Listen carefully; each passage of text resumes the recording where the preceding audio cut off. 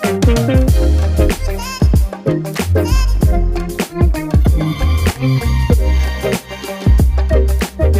to Under the Influence, the podcast where we help chiropractors improve their communication skills so they can help more people and help people more. I'm your host, Dr. Martin Harvey. I'm a chiropractor and I'm an expert in the influence literature and communicating the value of chiropractic. In today's episode of Under the Influence, I'm joined by Dr. Craig Foote, and we are continuing our series on the keys to success for a sustainable, thriving practice. And today we are going to tackle the big issue of how to do an awesome report of findings.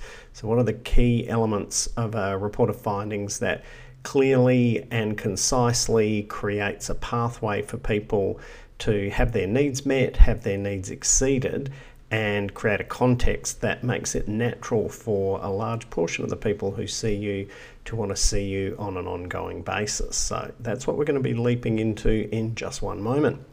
A little bit of housekeeping. Thank you so much for those of you who have already jumped on and left a review and 5 stars. Thank you. Really appreciate it. Thanks also for those of you who have been sharing the podcast with friends and colleagues. We really want this information to get to as many people as possible, and so your reviews and your sharing are very much appreciated. And a reminder that I will be doing my communication to enhance patient care tour around Australia starting in a couple of weeks. 31st of July, Launceston, 14th of August in Adelaide, 4th of September, Melbourne, Brisbane on the 12th of September, Sydney 25th of September, and rounding it out in Perth on the 14th of November. You can register at the Australian Chiropractors Association website or go to insideoutpractices.com and go to the live events tab and follow it from there. So without any further delay, here's Under the Influence, episode 6. G'day Craig, how you going? G'day Martin, great to see you and hear you once again. Absolutely, yeah. How's the week been? Been very steady, very steady. Excellent. All right. Well, let's perhaps not go into the minutiae of how our weeks were. We might just leap straight into it. So if you're new to our podcast, what we're doing is working our way through what we think are the most important elements of having a successful practice. And in terms of successful, we're really defining success as a practice that isn't reliant on hacks and shortcuts and outside stimulus the whole time. And we're very much of the opinion that if you are putting something out to the market that the market wants, then there's going to be a natural tendency for people to want to keep getting that service and also to recommend it to their friends, families, loved ones. So what we're really wanting to do is to create kind of a self-sustaining practice. What are the keys to helping people see the big picture of chiropractic so that it's something that they value, something that they love having as part of their life, so that we're not constantly having to, do Facebook ads, or not that I'm saying Facebook ads are the devil or anything, but if you're reliant on outside things, then just like if you're reliant on outside things in your health, maybe there's something you're not doing internally that you need to look at. And that's really our focus for this series. So previous podcasts, we've worked through the first visit. We've worked through last time a lot of stuff on really how to structure care plans, not in a didactic way. We haven't told you the only way you can do a care plan is this, but what are the features of a logical, sensible care plan that's going to be individualized and it's going to get the results that people need so that they're getting the results that mean that they're going to want to keep having care and they're getting the maximum value from their care in their life. So this time we're sort of pivoting from that into what are the key elements of a report of findings, a second visit, a day 2, whatever the different names for this visit are. But we're talking about what is it that you need to kind of map out for people so that they can really know, get their needs met for their reasons for coming in, but also perhaps get a perspective on what the possibilities are for the future. So, Craig, do you want to kick us off? What do you think the big the big rocks here are? The big rocks. Well, look, if I maybe set some context around what I believe happens in this particular visit, and sort of catch people up. So, like from what we've just said and what you've completely professionally summarised is we've done an initial assessment consult, gathered some information. We've then looked at that information and worked out what is the best plan of attack that we can then put forward to this person. And so this is the visit where we present that. So obviously the report of findings. But what probably the fundamental thing is that this is kind of like the visit where we set up a very clear agreement going forward with the people that we're caring for. You know, we're addressing sort of any of their expectations, and at times resetting those expectations to what's actually within the realms of physics and laws of nature, and basically setting up the relationship going forward. So for myself, having like yourself done this for quite some time, there's ways to do it and there's ways not to do it, and it can be vary depending on the context. So case in point, if we think of the most difficult report of findings I've ever had to give to anyone, would be a Polish woman. I remember from years and years ago, a Polish woman. She was in her 70s. Yep. She was stone deaf. Thankfully, she read lips, provided you spoke Polish. So I've always known you as a strong Eastern European language specialist, Craig. That would have been right in your wheelhouse. And it was, absolutely. Like I was just like, well, thank goodness I learnt what I learnt, right? But you can say vodka. But like especially when language is limited, it becomes a real challenge. I mean, that was the nth degree, and we've had people who just didn't speak a lick of English, and I've had to point to charts and. Anyway, moving on. But of course there are exceptions, and the general rule is we're able to communicate at some level with the people who's come in so far. So when I'm talking to my clients about stuff, we sort of split the report of findings up into a few different sections, and we use the acronym RECAP. Because it sort of works for me. And recap first is the R. We look at things like revise, reset, and remind.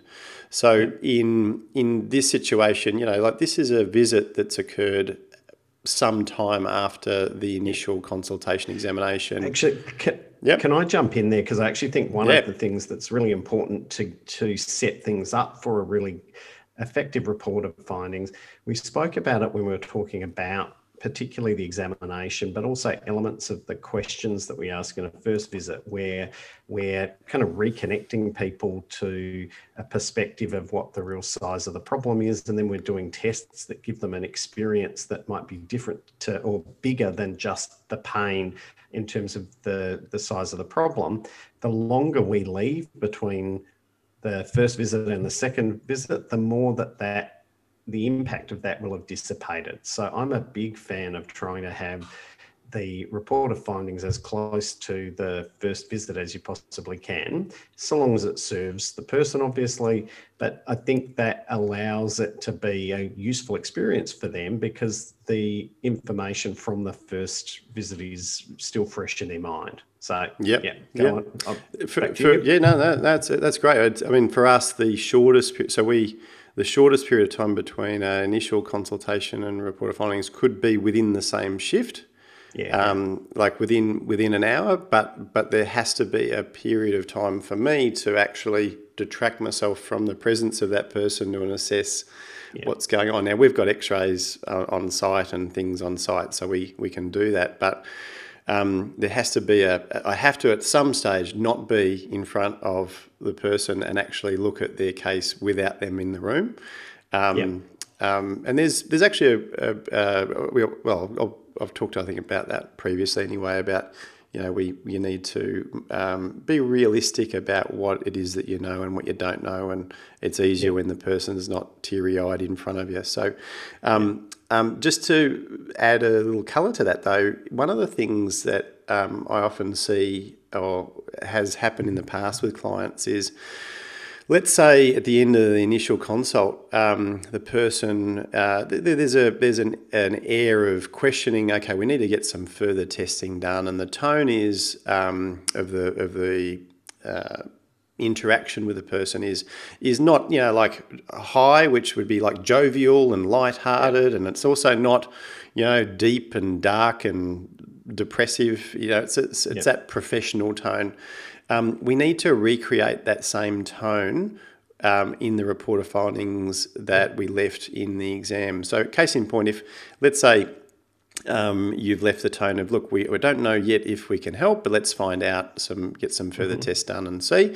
That is the exact same tone that you need to go into your report of findings. So if you've left it at, we need to get some tests done, and then you walk into the room when you next see them and you're just, you're cracking yourself up and you're laughing at some interaction with the last person, go, hey, how are we doing? Doesn't, there's a mismatch, and you're going to blow that person out of the water because it's just incongruent.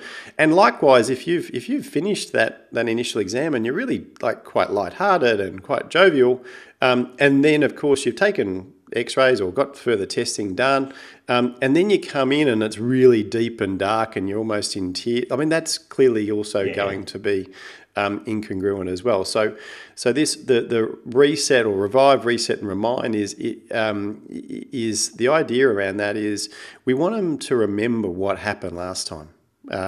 We want to give a little quick summary about, okay, last time we saw you, we did this, and this, and we were looking for this, and this.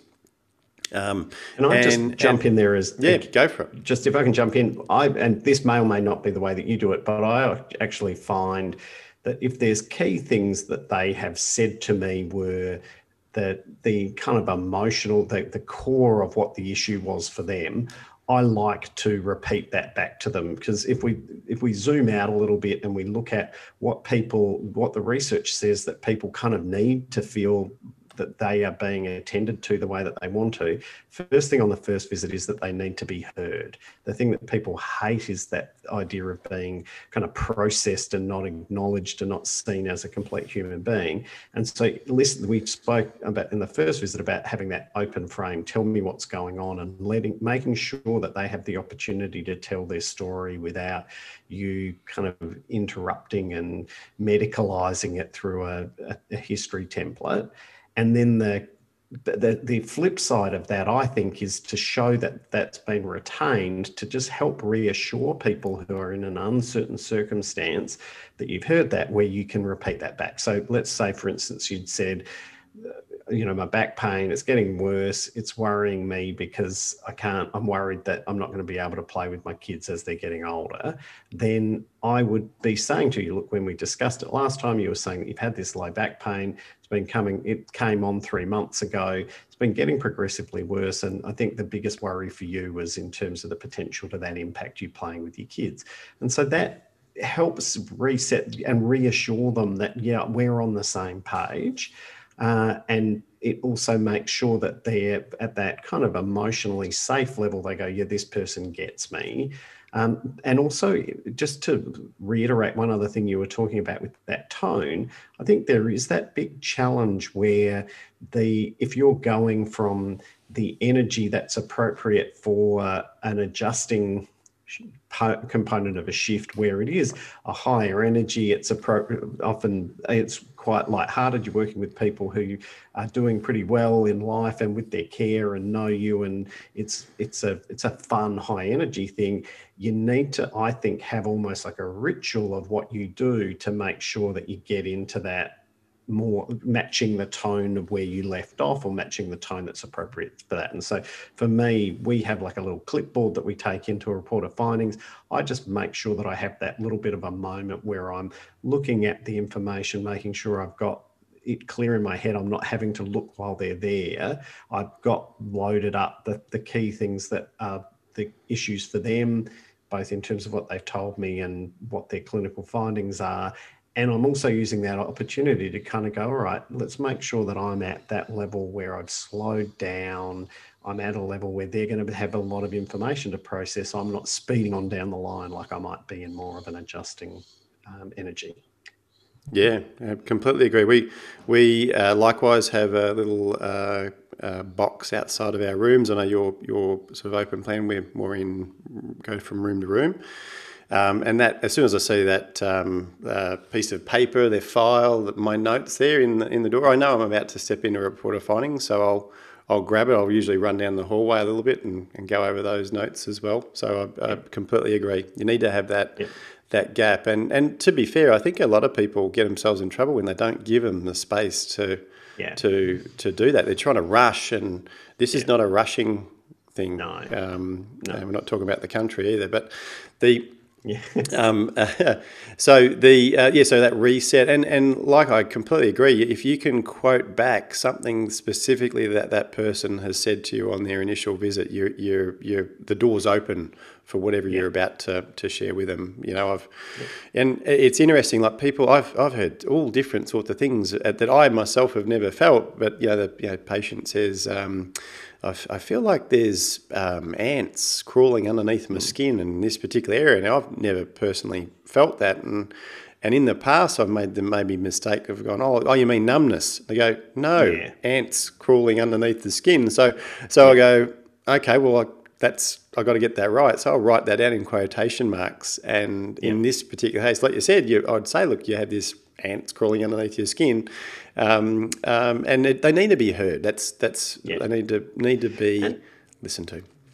And I think there's an important thing here that there's often talk about empathy and sympathy and what's the difference and which one's better and whatever. I actually don't. And I think empathy is, feeling for somebody else. And I think this is a really important moment to be compassionate, to be empathetic, to go, all right, what would I want if I was in this circumstance? Yes, you may have a vision for what chiropractic is about, and it's this big picture helping people live their optimal life. To make it available for people, you've got to kind of empathize and go, actually, their biggest priority at the moment is not that. We need to lead to that, but we need to start where they are. And part of that empathy is to just slow down and give them some time and set things up so that it's easy for people to go, yes, I trust you, because people are going to buy you before they buy your message. And all of these things that we're talking about in terms of a recap and tone and reset and those sort of things are about making sure, yes, I feel safe with this. What's next? Yep. Yeah. No. Absolutely. And you're right. You can't. I mean, Kath and I, my wife, often talk about the most important thing in your practice is actually the relationships you build with the people that come and see you.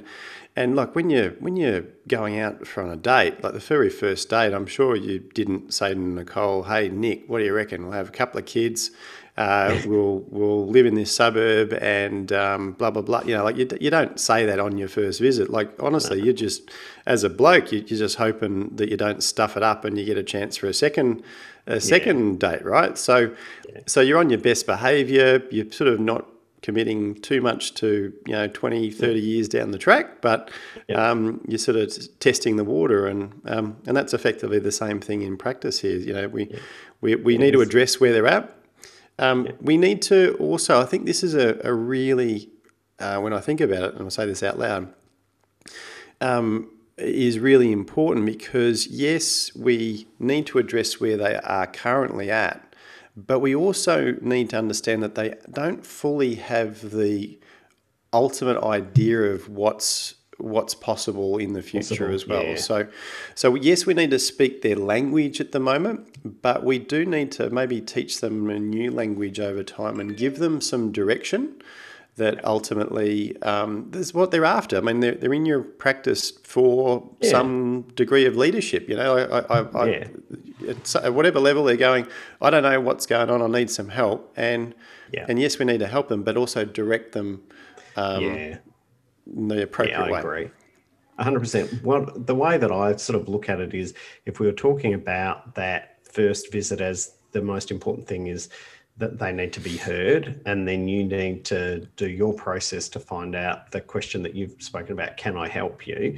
The match to that on the second visit is you need to then explain, well, what's wrong with them in simple terms, and then what's their options in terms of resolving the problems, and then resolving their problem, and then beyond that, what's the possibilities beyond that.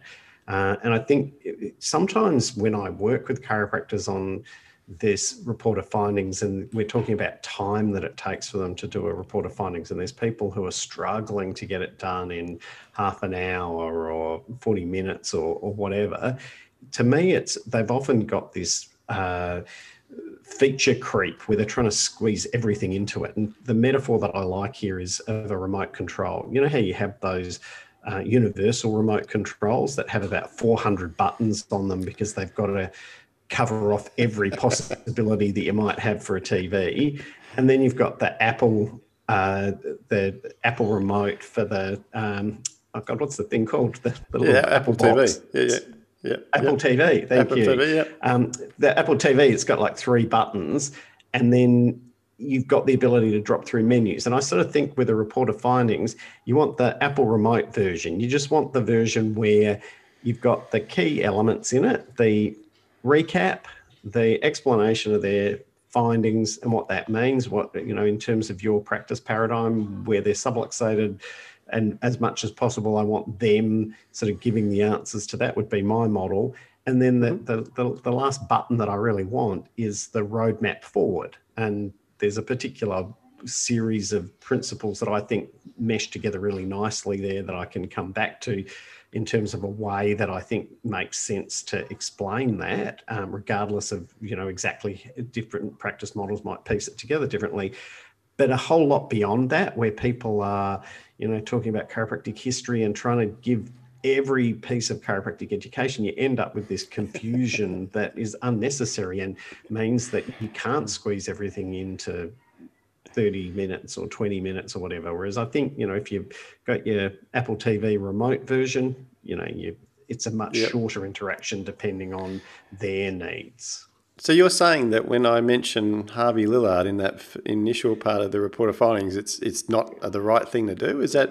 Yeah, I'm sorry, it's controversial, but I think that I'm actually going to even go out on a bigger limb, and we're going to get some angry calls on this one, Craig, but I actually think in a report of findings, nobody needs to even hear the word innate intelligence. I think oh man, unnecessary. Hang on, let me drop a pen right here. I can't make enough noise. No.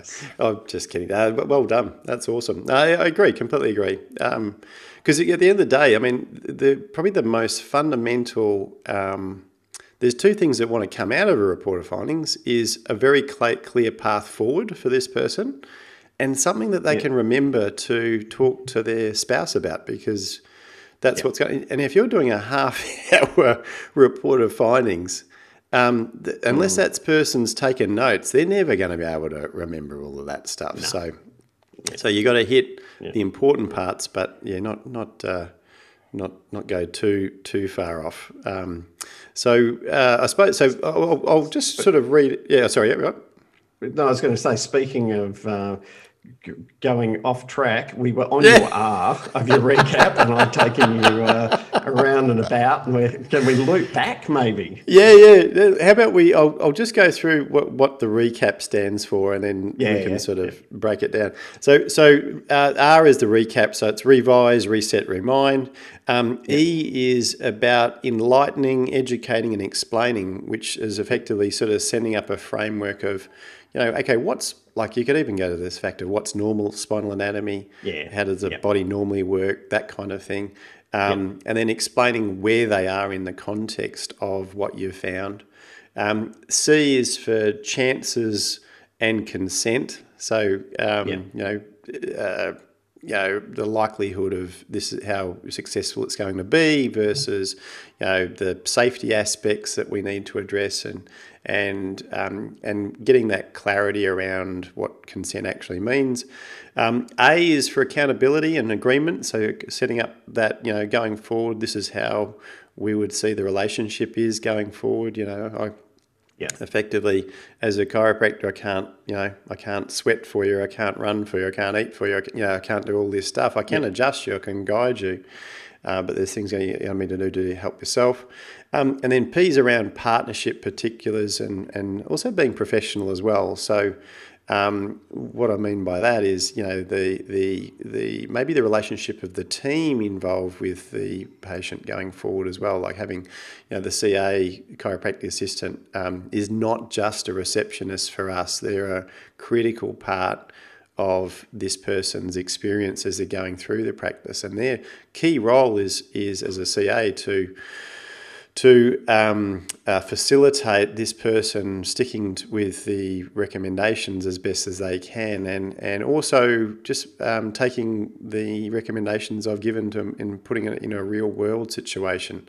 So I want them, like, that's the key topics that we would discuss.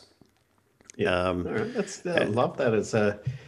I think it's really useful to have that sort of structure, given that, we've approached this whole thing from what are the keys to success, and that consistency of having a structure that is individualized enough that people's individual needs can fit into it, but structured enough that you've got a template there that that you're not going miles off track. And if there's somebody who's just super bottom line oriented, it's recap still, but you're going to need a shorter E for somebody who is super detail. Somebody who's super bottom line. Just tell me what I need to do.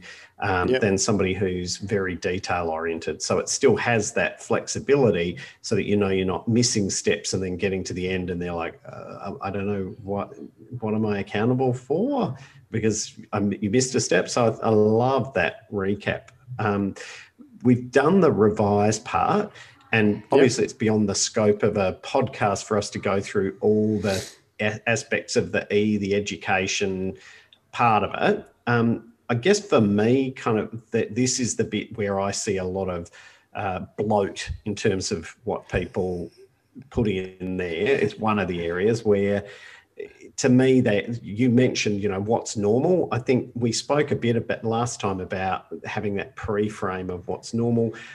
I think for me, it just simple is best. This is what your spine should be doing. This is what your nervous system should be doing. If your spine's working like this, your body should be working a whole lot more happily.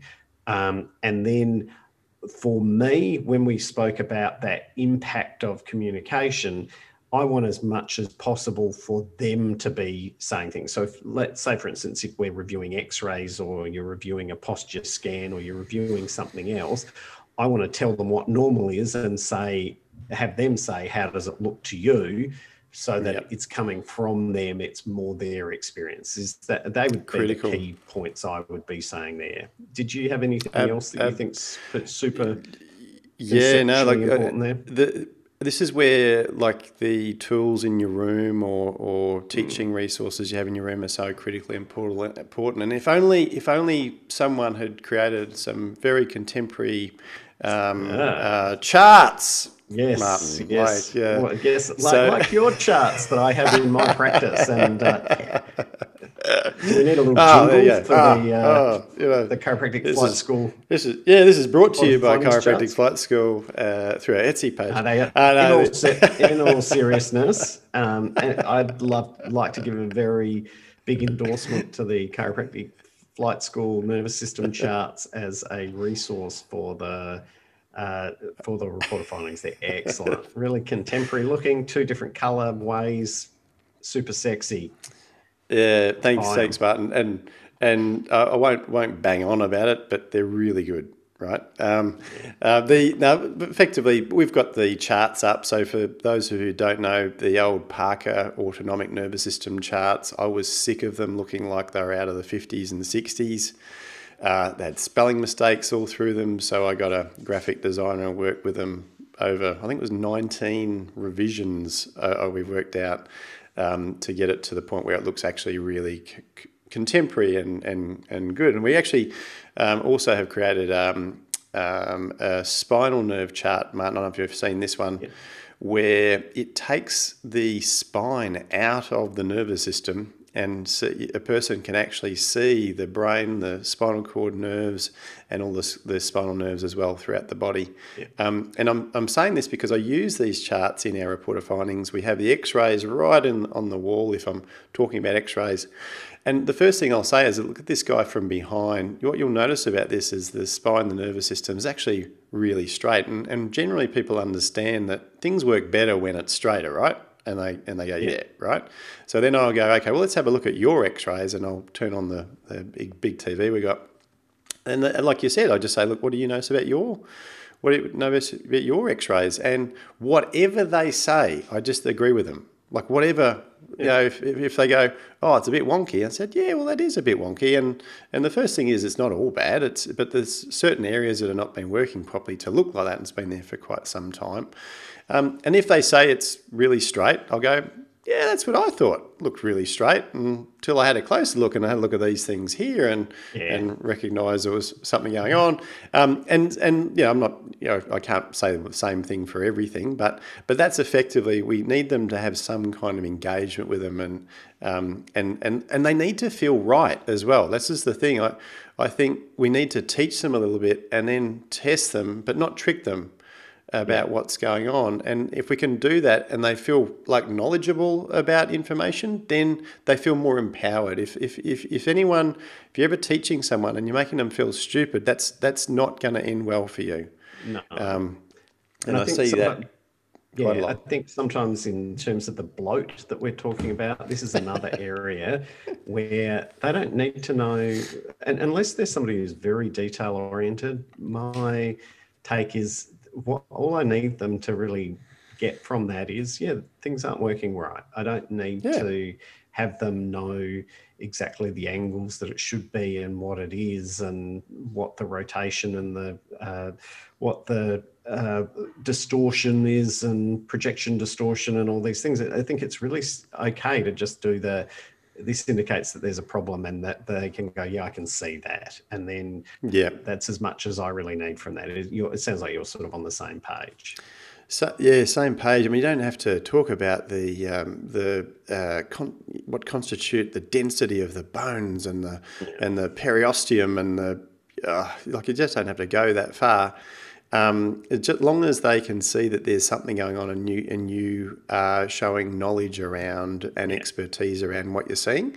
What you don't want to have is, you look at this thing and go, my God, I've never seen that before. How are you walking? Like that's like that. Not that would happen, but so we use the charts to, okay, this is what it should look like from behind. This is maybe what it should look like from side on. To be fair, the average person out in the real world understands more that the spine should be straight from behind, and they have less awareness of what it should look like from side on. Sagittal posture, Yeah, and so just to remember that, and then of course when we've talked about what the results are in the context of what should be normal, and then what's maybe reducing what's normal for them with the testing that we've found. Then we've got to talk about, okay, so this is typically what the process would look like going forward, and you look and I think this is a good point to point out for us. We always do. A part of the report findings was where we just go, hey, stop, let's just put things on pause, and let's just sort of bring this to have a breath, and let's just look at where we're at the moment. Because one of the things that tends to happen is, especially if a person is, I'm going to in quotation marks say, desperate for new patients to start, is they tend to try and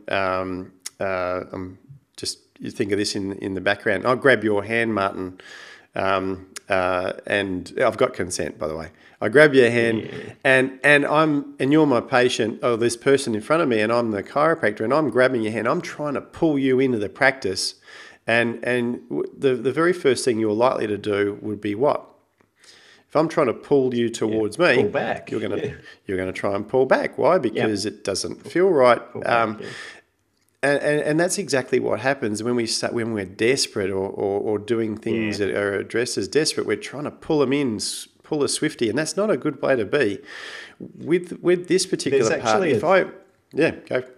Sorry, there's actually in the psychology literature there's a term for it called reactance, and what it's about is that we are wired to want to be able to make our own decisions for ourselves. It's attached to very fundamental ideas around self-efficacy, which is essentially the need that we have to feel like we're okay to be in the world and make decisions for ourselves. And it's why uh, that sort of manipulation or feeling that somebody's trying to force you and impinge on your free will to make decisions feels bad.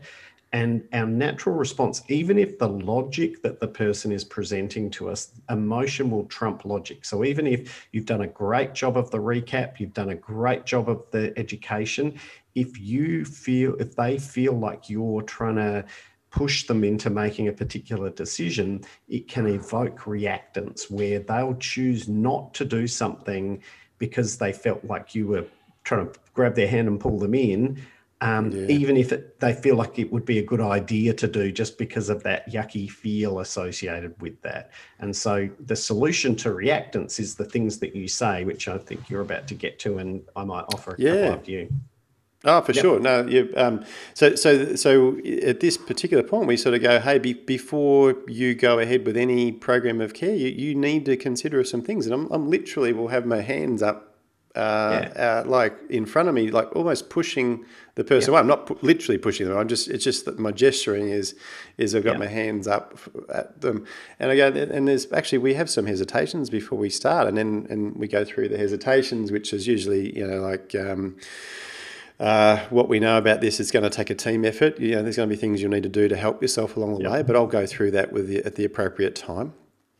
And then number two is, we always say, look, around 5% of the cases that we take on, that we accept, some people just continue to get worse no matter what we do. And effectively what that means is look, there's no guarantees. I don't expect you to fit into that category, but there's no guarantees to it. And then the third one is, there is actually, the literature tells us that there's a 1 in 5.85 million chance of stroke or death as part of any type of care to do with the spine. You've got a greater chance to get hit by lightning. That's something you need to consider and something you don't take lightly. But it is quite a safe procedure, and it is. And especially with the stats we're seeing going around at the moment, it's very safe. Yes. Anyway, moving on very quickly. Yes. Yes. So we do that intentionally to bring that pause. And when we do that, like to go on with the reactant stuff you're talking about, is that if I were to actually now, you put your hands up, I put my hands up, I'm pushing towards you and I'm saying, no, Martin, I want you to go away and have a think about it. Your natural reaction then, of course, is to lean in. Otherwise, you're going to fall backwards. And the harder I push back, the bloody harder these people lean in. Yeah. So I like it because at no point is it my choice. Yeah. I think it has to be their choice. Yeah. And I think that's what, if you unpack the implication of what you're saying there, what the key to reactance, and reactance exists everywhere, so it's not specifically to chiropractic. And so what in psychology they talk about, the antidote to people feeling that their will or their decision making agency is being taken away, is to reiterate it's your choice. And you're doing that sort of implicitly and explicitly, so that people do feel like, oh no, this is my choice. He's just presenting it. If I can add, there's one other scenario where I would add another element of making sure it's their choice, because we're about to pivot from the educational piece into we're mapping out what your program of care is. If there are people who they've had previous care and it's been much shorter, more reactive care than what I'm going to recommend, or they're people who have a scenario where they've got very recent symptoms that from a fairly trivial insult, then I'm going to bring that up. I'm going to make sure that I pre-frame. I'm going to say, look, my experience is in this scenario that sometimes people with your sort of findings are expecting a certain level of care, and what I'm going to be presenting is probably going to be more because of the degree of imbalance that we've found here. Would it be okay if I just mapped out what I would recommend is best, and then we can talk about whether that fits for you or not at the end? And so my idea of that is that it prevents them feeling that reactance of, no, I came in here to buy 2 adjustments and then I expect I'll be done. And you're trying to sell me something more than that. It takes that out of it, because I'm okay with if they don't choose not to do what I want to do, then I'm fine with that. That's completely their decision. But it also then stops us having this back and forth where I often speak to chiropractors, and certainly before I started doing this, I'd kind of know that this was the scenario coming in, but I'd hope that the education part would help them see the logic of the other part.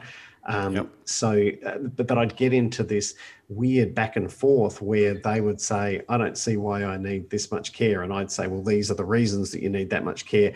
And I'm arguing in my area of expertise about something that's for their benefit. And I go, this is just crazy. I don't care whether you do it or not.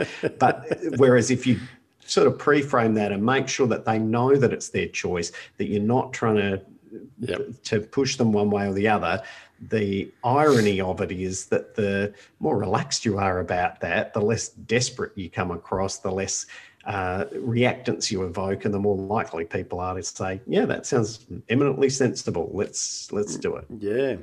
I think this is going to be the first time. I think you do it a little bit better than me. I just do I can't believe I just said that. So, oh, damn, it's recording too. All right. So, that's going to be on loop. Yeah. All right. So, new ringtone.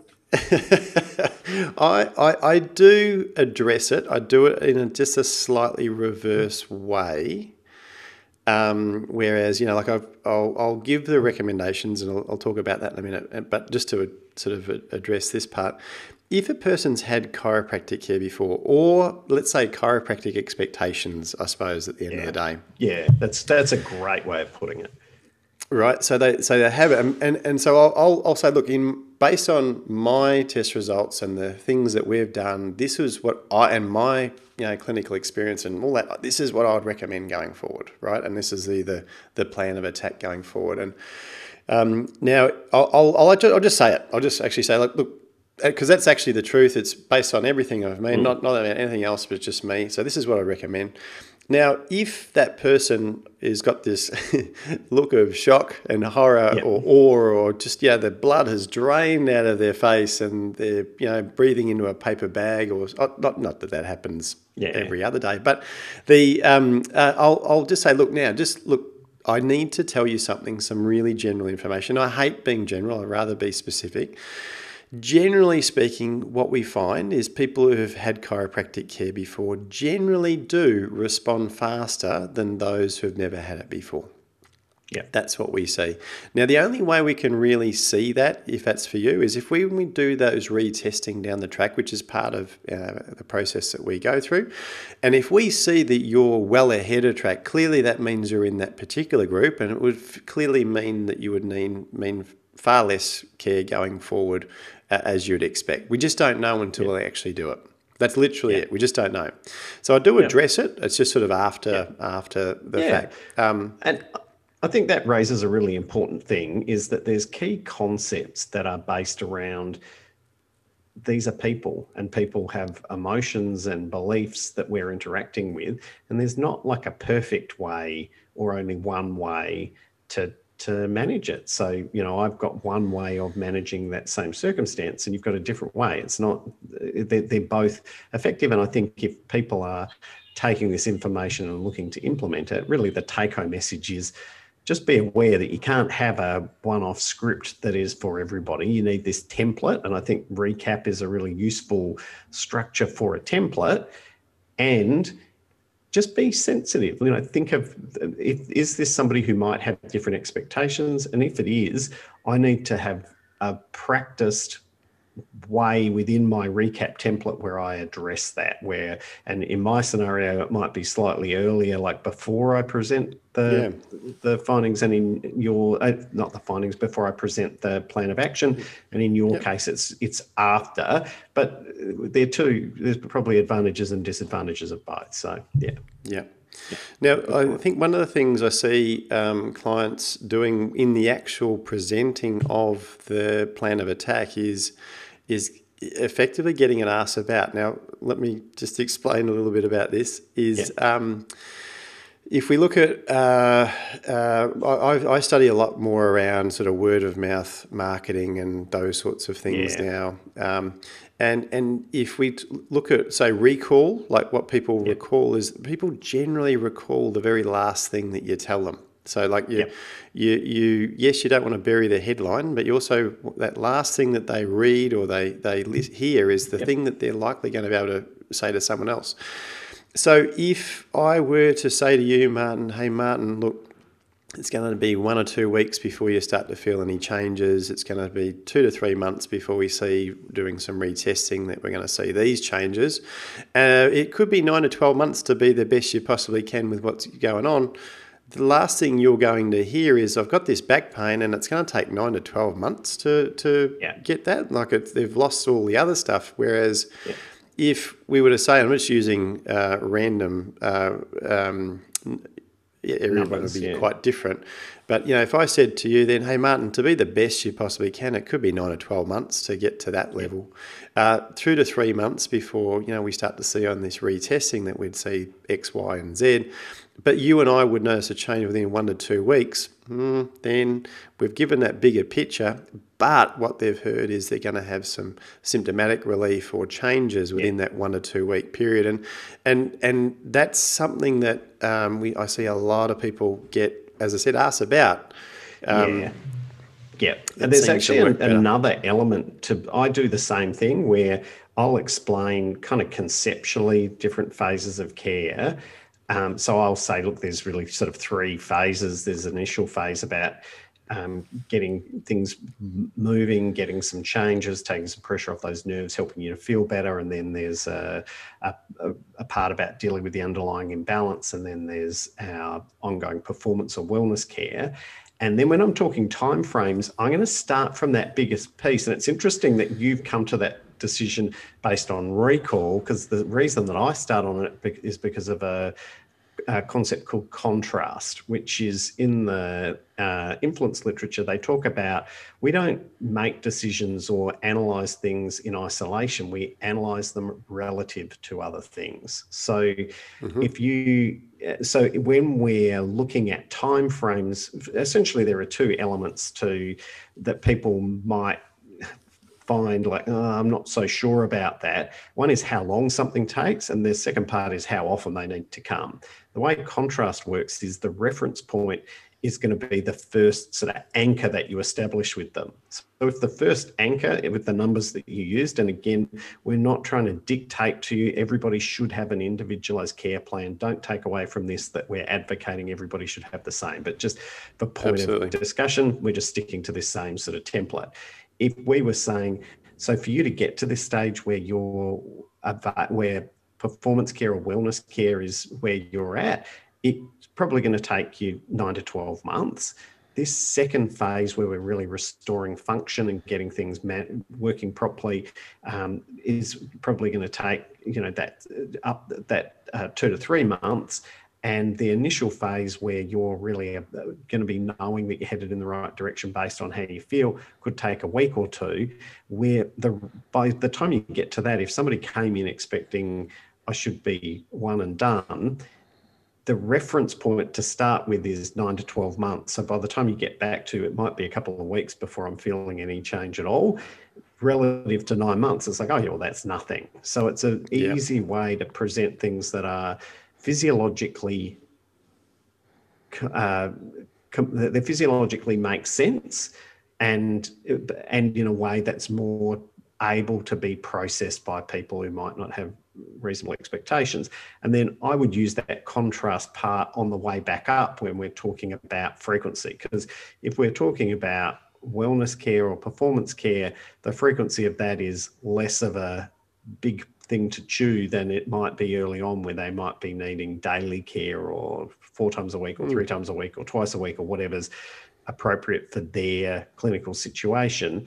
I want to get that as the first point out, so that we're using that as a point of contrast, so that then relatively the frequency in that intermediate phase of care doesn't seem too much, and people choosing to have care on an ongoing basis, once a week, once every 2 weeks, once every 4 weeks, whatever sort of plugs in for you, again, by contrast, doesn't seem like that seems like a lot. Absolutely, and I agree. Like when we do the recommendations, the scheduling, again, we do daily, 3 times a week, twice a week, once a week, once a fortnight, whatever it is. And I think the key thing though is for myself, we've said, okay, well, it's going to be this amount of time to get to this particular level, and this is what you can expect, as you were saying, with almost at that level of wellness. I'm doing quotation marks again. Yeah. And when we're doing that, I think whilst it's good to sort of lay out the plan, for us, and I'd definitely recommend for chiropractors, lay out the full plan, like lay it out. But at the same time, when we're doing the progress examinations or comparative examinations along the way, what we're doing is we're checking in to make sure that is the appropriate plan to be doing going forward. I see a lot of people go, okay, well, we're just going to see you, let's say 3 times a week for 2 weeks, and then do a progress exam, and then never say anything after. And so when they get to that 3 times a week for 2 weeks, as I said, just an arbitrary frequency, whatever. Then, because the chiropractor hasn't given that sort of bigger picture, then the person actually expects it all to be resolved and done at that particular point. Whereas if we do the big picture and then we go, okay, what we're going to do this. This is the general plan of attack. I know that because we've seen all of these things. It's TELUS has been there for a long time. And we're going to do this. We're going to do this little bit, and we're going to do some retesting to see if the next step is the best way to go. And then we're going to do the retesting to see if the next bit is the way to go, and so on. We can make some changes as that goes on, but they need a general plan. Like it's something's been there for 30 years. If you say it's going to take 3 visits to fix something that's been there for 30 years, wow, good luck, and please tell me. I'll sign up and see what's going on there, because I'm not doing that. So, so that's pretty much that. Yeah. Go for it. Okay, so one other thing that I just think is important in terms of this transition that we're talking about, from meeting people where they're at and mapping out what's possible. We've spoken in previous discussions around kind of different levels of health belief, that there's people who are at a symptomatic or a pain level of health belief, and often for them at this early stage, it's like the whole world is about my pain, and that your job is to get rid of my pain. And we kind of need to meet them there and then explain, if we say to them, no, chiropractic's not about your pain, it's about subluxation and innate intelligence and you unlocking your human potential, that's too big a leap of belief for them to feel like that's relevant to them. So I love the concept of bridging, which is people use chiropractic, or that there are 3 different types of care that we use, or however you want to exactly phrase that. But I would be saying, before I mapped out, when we're talking about that initial, this is the pathway ahead, I will be saying, look, the first phase is really about getting enough improvement that with the intention, and this is for 95% of people, that their pain is reduced or goes away. And then the second phase of care is really about dealing with that underlying imbalance, so that we minimize the chance of the same sort of issues coming back. We also create an environment that helps your whole body work at its best. And then the third phase of care, which is where a lot of people notice that having their body working better allows them to do the things that they have to do or love to do better. They choose to come on an ongoing basis to maintain that. And we think of that as like performance care or wellness care. But in bridging that, you can very easily have people who are at a symptomatic level because you're not making that leap in one step and you're not negating the value that they're hoping to get in terms of the symptomatic level, that bridging means that you can lead them along that path and have that structure that you're talking about, so that it's available for them, even if they're completely locked into that symptomatic level of health awareness. Yeah, absolutely. It's way cool. You read this stuff. I read all this stuff too, mate, but I can't bloody recall it. Like I can't go, oh yeah, so and so said in this particular article, blah blah blah. I can't do that. So I envy your recall with all of that. With the We're a good team, there. Craig. Yeah. So clearly, I'm just a bloke who does crap. Yeah, that does it very well. What I might do, I know we need to finish up pretty soon, but I'll just going back to we've delivered the recommendations. Like we've sort of done it. What we then do in our practice, I'll go look. So what you need to do, just have a think about it. Let me know what you want to do, and we'll work from there. And then I'll say, in the meantime, I'm going to get one of the at the moment, we've just got all women in the practice. I'm the only bloke. I'll get one of the ladies to come in and talk to you a bit about the clinic, and we'll organise what you want to do from there. We'll just have a think about that. And then we leave them in the room with a consent form. Our CA then would walk into the room and actually just go through the particulars, like the P. And one of them is we set them up with we used to do workshops in our practice for all new people. We now do that all online over COVID, which has been very effective. So that has been good. So we'll sign them up for that, so they get that information. Then I can teach them a bit more about sort of background information, and then they just basically work it from there. If they choose to start, then that's great. If they choose to start a bit later, that's also great. If they don't start, that's great. We're here for them when they want to start. That's quite literally it. So that's pretty much the report of findings for me. I don't do the stop out, but we do have, I guess, a similar point where we say, I will reiterate to them. So look, this is really the point where this is the plan of care, the plan of attack that I'd suggest.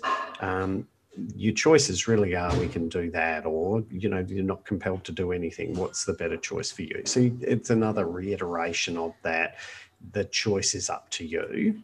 And then for us, I like that. One of the things that I like about your way of doing it is it creates that sort of separation where it's not that awkward moment of, I don't want to do it. But I don't have that often anyway. But I can see the upside of that. Then we do the adjustment. I think one thing that I would, again, if I was looking for things that I certainly did really, really wrong, and is trying to do everything in one go on new people. Like if we want to talk about, I had one of those really, really shit experiences really, really early on. It was actually when I was in a student clinic. And I had somebody who came in to see me as a new person in the student clinic, and they were super acute. And it was a different model in that, we would do the whole testing and imaging and stuff, and then provide care on the first visit. And this person came in, and they'd have now what you would think of as a disc bulge. They didn't have a lot of radicular pain, but they had that antalgia and all the other signs of sort of a fairly disky origin there, and pretty inflamed and irritated. And so, I worked through the university protocol, and I did the adjustment, and I actually was able to adjust them pretty effectively. And they stood up afterwards, and they're moving, and they're like bending from side to side and go, I feel a fair bit better, but it's still like a bit going on here. And I'd done, I think, 2 adjustments in their low back. And I'm sort of excited with the response that I've had in terms of getting a really good low back adjustment on somebody who's that acute, and them giving that sort of feedback that feels really good when you're a burgeoning chiropractor. And I thought, I'm going to really win them over and do some more. And so I can't remember exactly what I did, but I vividly remember the look on their face as they tried to get off the table, and whatever I had done had just destabilized things so much that they were just that thing that everybody's seen with somebody with a super hot, acute, disky sort of person where they can't get their legs back underneath them, and it just feels like the whole world's collapsing. And for me, I think it's really important on a first adjustment that you kind of titrate in your input. You can't undo things, and we need to recognize that a lot of the people that we're working with, while their symptoms might be recent, the vast majority of them have very, very chronic neuromusculoskeletal changes associated with subluxation, and a little bit of input goes a long way. So less is more is always the best way of going, I think, on a first visit. Your thoughts? Yeah, I agree. I suppose when I first graduated, like yourself, I mean, I knew everything, right? We all do. I remember when I knew everything. It was I remember the day, the birds were chirping, and I was just so full of knowledge. And then, of course, I saw my first patient in private practice, but and realised I knew nothing. But the transition that I've made over my career is, the old school. Like the chiropractor I worked with was Gonstead trained originally, and nothing against Gonstead. My God, he taught me the best techniques, and I'll always respect him for it. The late Dr. Philip Horner, who was very well known here in Perth. Yeah. But he was known for moving stuff that no one else could move. Like he had this nickname, and it doesn't sound too good, but he had a really big following, and it's called Phil the Beast. There's a chiropractor from Albany, which is about 4.5 hours south of Perth, that on a Friday he would actually drive after his shift, drive up to Perth to get adjusted by Phil, stay overnight, get adjusted by Phil the next morning, and then drive home. And he did that for years because he just didn't have another chiropractor in his area, and he just wanted to see Phil. So what I've worked out, or what I've seen, because I do the retesting, and this is clinical experience again, and I'm sure you feel the same way, is it's better to do a little bit often than a lot in one go. Definitely. That's a good way of putting it. Yeah. And when you do things a little bit often, you can actually you can sort of experience it real time. You can see the effects of whatever technique you're doing. You can bring about change because there's not such a big period of time between sort of addressing or adjusting them or checking them.